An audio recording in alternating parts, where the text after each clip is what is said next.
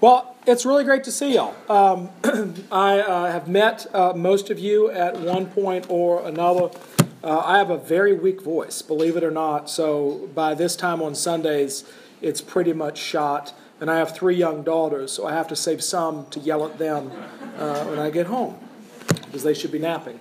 But but the Advent is a singular place. I think that most of you already know that. The Advent is going through a visioning process right now, not because we're wondering who we are, but because we know exactly who we are. But how does that manifest itself in our programs and ministries from week to week?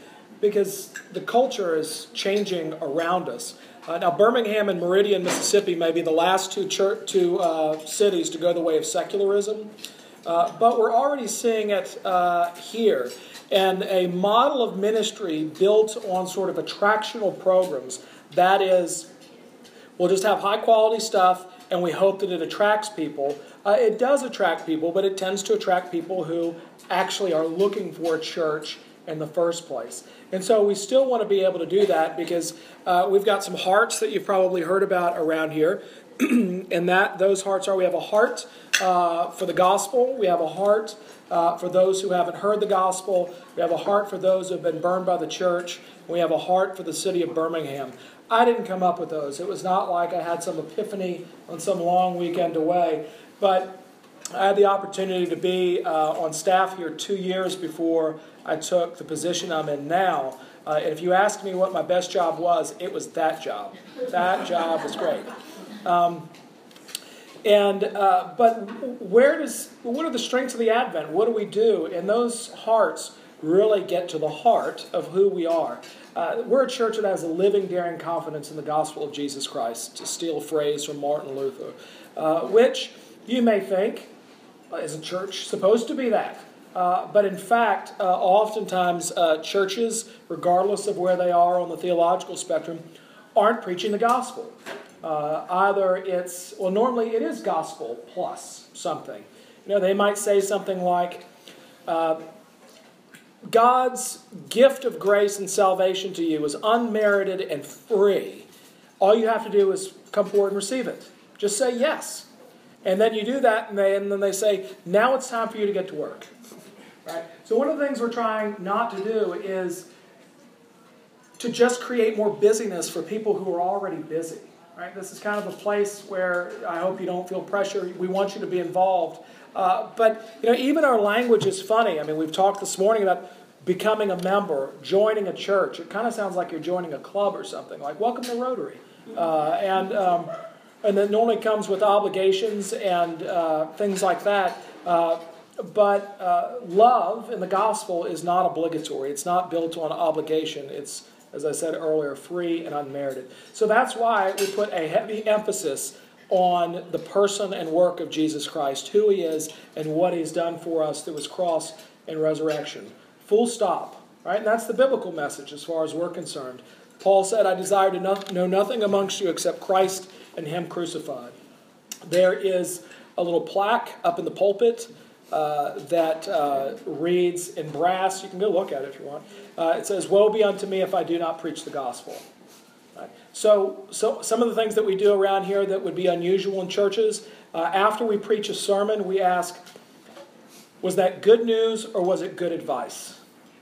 Because if it was good advice, read a book. Let's go to brunch. We're just wasting our time here. The other question, and it's a much deeper one, is did Jesus Christ have to die and be raised from the dead in order for me to preach what I just preached?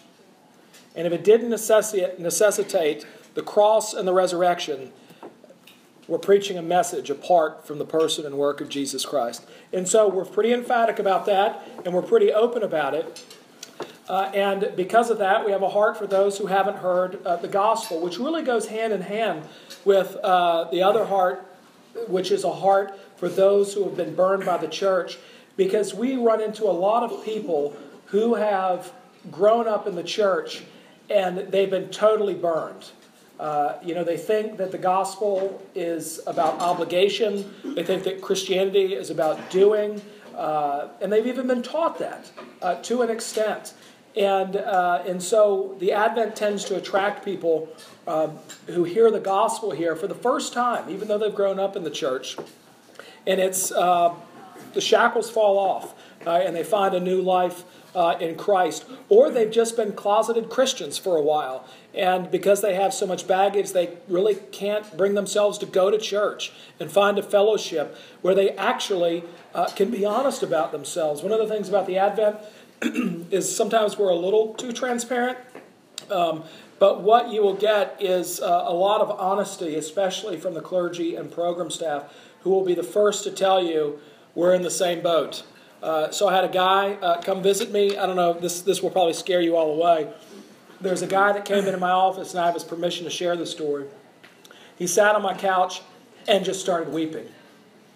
And he began to confess to me something that he said not even his wife knew. Just he knew and one other person, and now I knew. And I was bracing myself for this really menacing, deep, possibly criminal, if not I have to call the police about this confession. And he tells me what it is, and I said, I've done that twice. They were supposed to laugh at that point. Turned out not to be that bad. But just by me saying, you're not alone in that struggle. It was a huge burden off of his shoulders. And so that's why we are trying our darndest to make sure the gospel saturates everything. Our youth ministry started Rooted, which is a national youth ministry to youth ministries, so that we can get the gospel into the youth programs throughout the world, really. And is why we are where we are.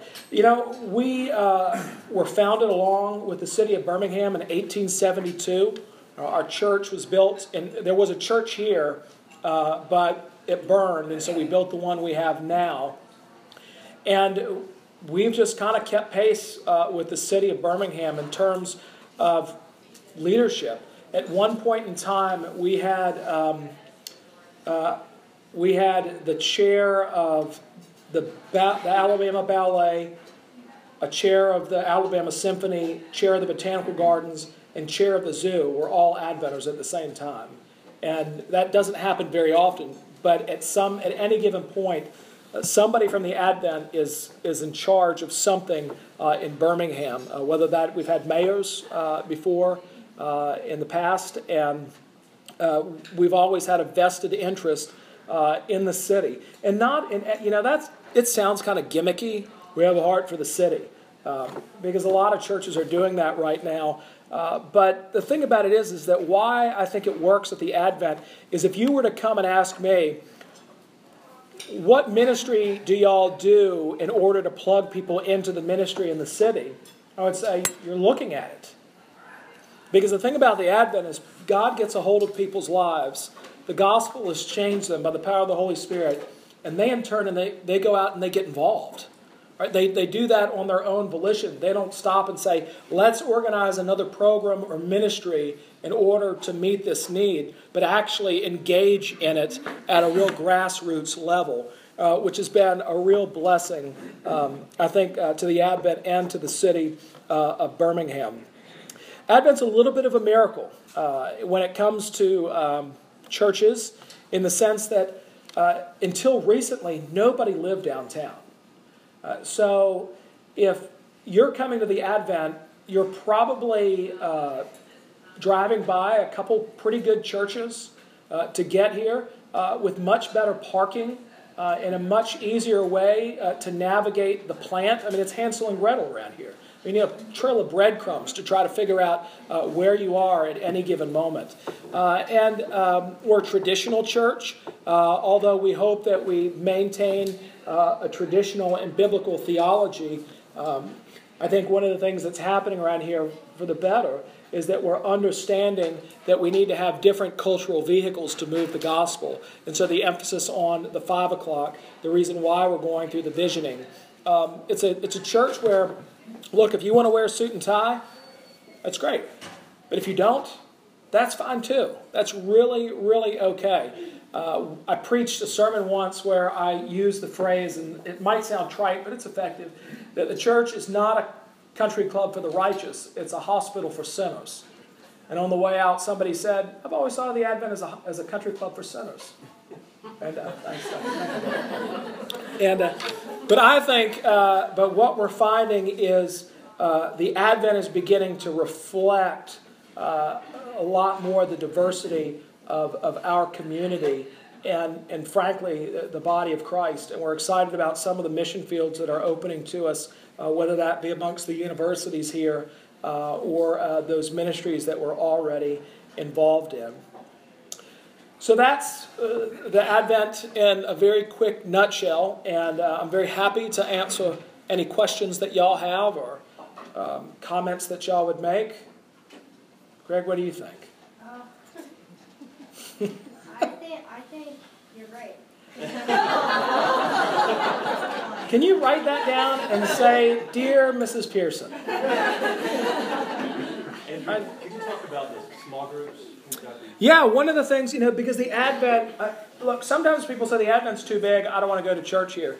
And I'll ask them, well, what have you done here at the Advent? And they said, well, we went to the 9 o'clock service. Did you go to Sunday school? No. Did you chat around the coffee pot? Well, the people we know.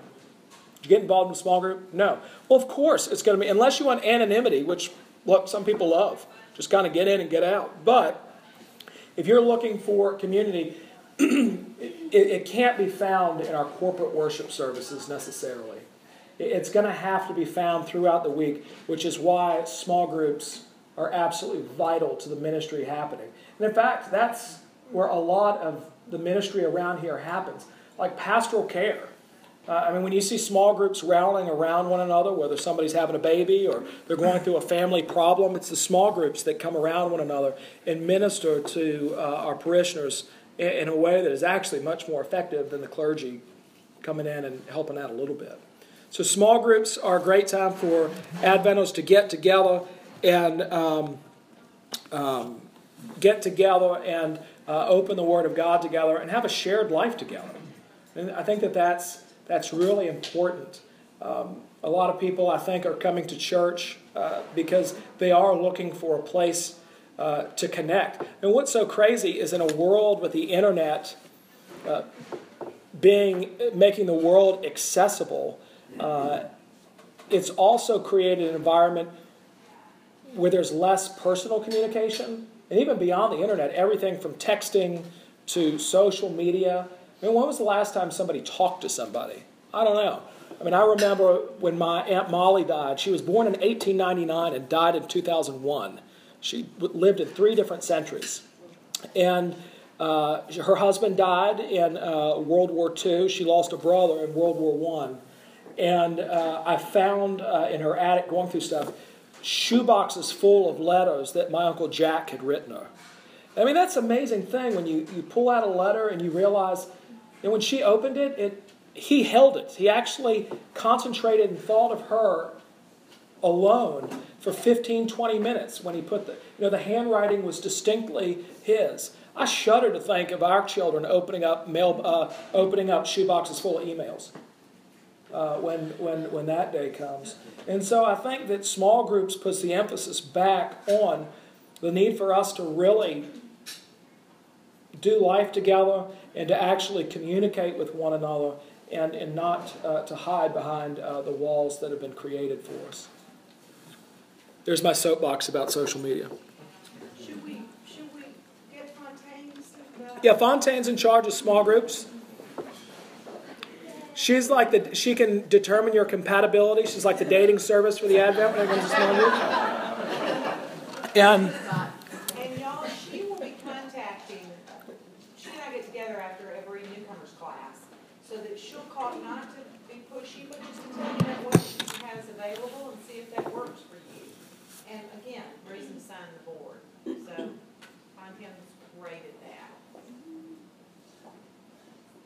Who else? As far as You can ask me anything. I like the questions that are a little bit on the edge, except from Matt Schneider. How do you reconcile an omnipotent God with innocent suffering? Yeah. Well, let's talk about your employment contract. You see, you have that on paper. One of the things that I'd be curious to hear from y'all is what we're finding is in older generations, people actually cared about name branding to the extent that people would have entire 4-decade-long careers with somebody like IBM, and there was just intense loyalty. But what we find at the Advent, and I did this several months ago, is I asked folks in the services to raise their hand if they grew up in a tradition outside of the Episcopal Church. And it was 80-90% in the congregations, which I think is indicative of the fact that people really aren't so concerned about what the shingle says out front as to what's happening inside. And that's a really important thing because the Advent is just really singular. So, yeah, we're Anglicans, absolutely, and we have some theological convictions and some church governance convictions about that kind of stuff. But first and foremost, we're believers in the Lord Jesus. So when people come to me and they say, well, I was baptized Episcopalian or I was confirmed Episcopalian, that's actually not true. You're baptized a Christian. You're confirmed in the Christian faith. And it's not something the bishop does to you. It's you standing before the congregation saying, I'm a Christian. You're confirming your faith. And then the bishop prays for you in response to that, which is nice. Andrew? Yes? Elizabeth, tell us a little bit about any needs she might have with the children. So Elizabeth Wilson is head of our children's ministry, and which is a really, really hard job, but she does it faithfully and does it really, really well. Tell us a little bit about how you're using our children. I promise I didn't ask Mary Margaret to say that. Thank you. I oversee the 3-year-olds through. Stand up. Elizabeth Wilson, I oversee 3K through 6th grade, which is truly a joy and a privilege. Walked into just an incredibly organized and grounded program, and we try when they're itty bitty to start raising them up in the love of Jesus. And I spend a lot of time reading through existing curriculum that we have and making changes to make sure it's reflecting what is being taught and preached from the pulpit. So I talked to several people to make sure that that's happening, revising, and really just our teachers establishing relationships with your children and get to know them and show them the love of Jesus as well. So there are all kinds of needs, and I really pray for people of all ages to teach Sunday school. I don't think it should be parents teaching their age child. That's just I think just very much limits the power of the Holy Spirit. So we'd love to have people of all ages, young, old, different phases of life. I think it's really great for our children to have a wide range of all walks of life sharing the gospel with them. So I would love to talk to you more if you have any questions. Yeah. One of the things why I'm so encouraged to see y'all here is the Advent is a very friendly congregation, but things are so streamlined on Sunday morning that it can be really overwhelming. The 5 o'clock, I think, does a better job of this. But when my wife Lauren and I came for an interview, I came incognito, was wearing a blue blazer, shirt and tie, and just dress trousers. And Lauren, we lived on the coast of South Carolina, and Lauren had this cute little Lily Pulitzer dress. And we walked in, and the only person dressed like me was a 15-year-old boy. And everyone else was wearing dark. Lauren actually turned around and walked over to the Tutwiler and changed and came back because she didn't see anybody else in pastels. And then a couple people greeted us, but then afterwards we're looking at the Sunday school class list. I'm like, where are these places? I don't even know. So we just followed the herd and made our way here to the dean's class. And I'm thinking, gosh, this congregation is totally out of touch. I was coming from a formal congregation, but this is tough. And then a guy at the end of the Sunday school class, Frank Limehouse, taught a class on forgiveness, and it was late August, and this guy stood up at the end, and he had the most beautiful suit on I probably have ever seen. It was clearly made for him and wouldn't fit anyone else on the planet. perfect dimple and the tie knot, and he stood up, and with tears in his voice, he said, I haven't spoken to my brother in 20 years, but I'm going to call him and invite him to Thanksgiving. And I was flabbergasted, because what that was indicative to me is that these people are real. Right? That someone who clearly, outwardly has it all together is able to say that in front of a group of people that I would be intimidated to speak in front of. And I found that that was not an isolated case. That was not an isolated case at all. And so once we got underneath the surface, we found the Advent to be a really wonderful and gracious place. Doesn't mean we're not still working on things and things we could do to make it a little more hospitable, but it's really home for us. Any complaints? Just kidding. You can if you want. Greg, my man. All right, y'all. Since we already kind of started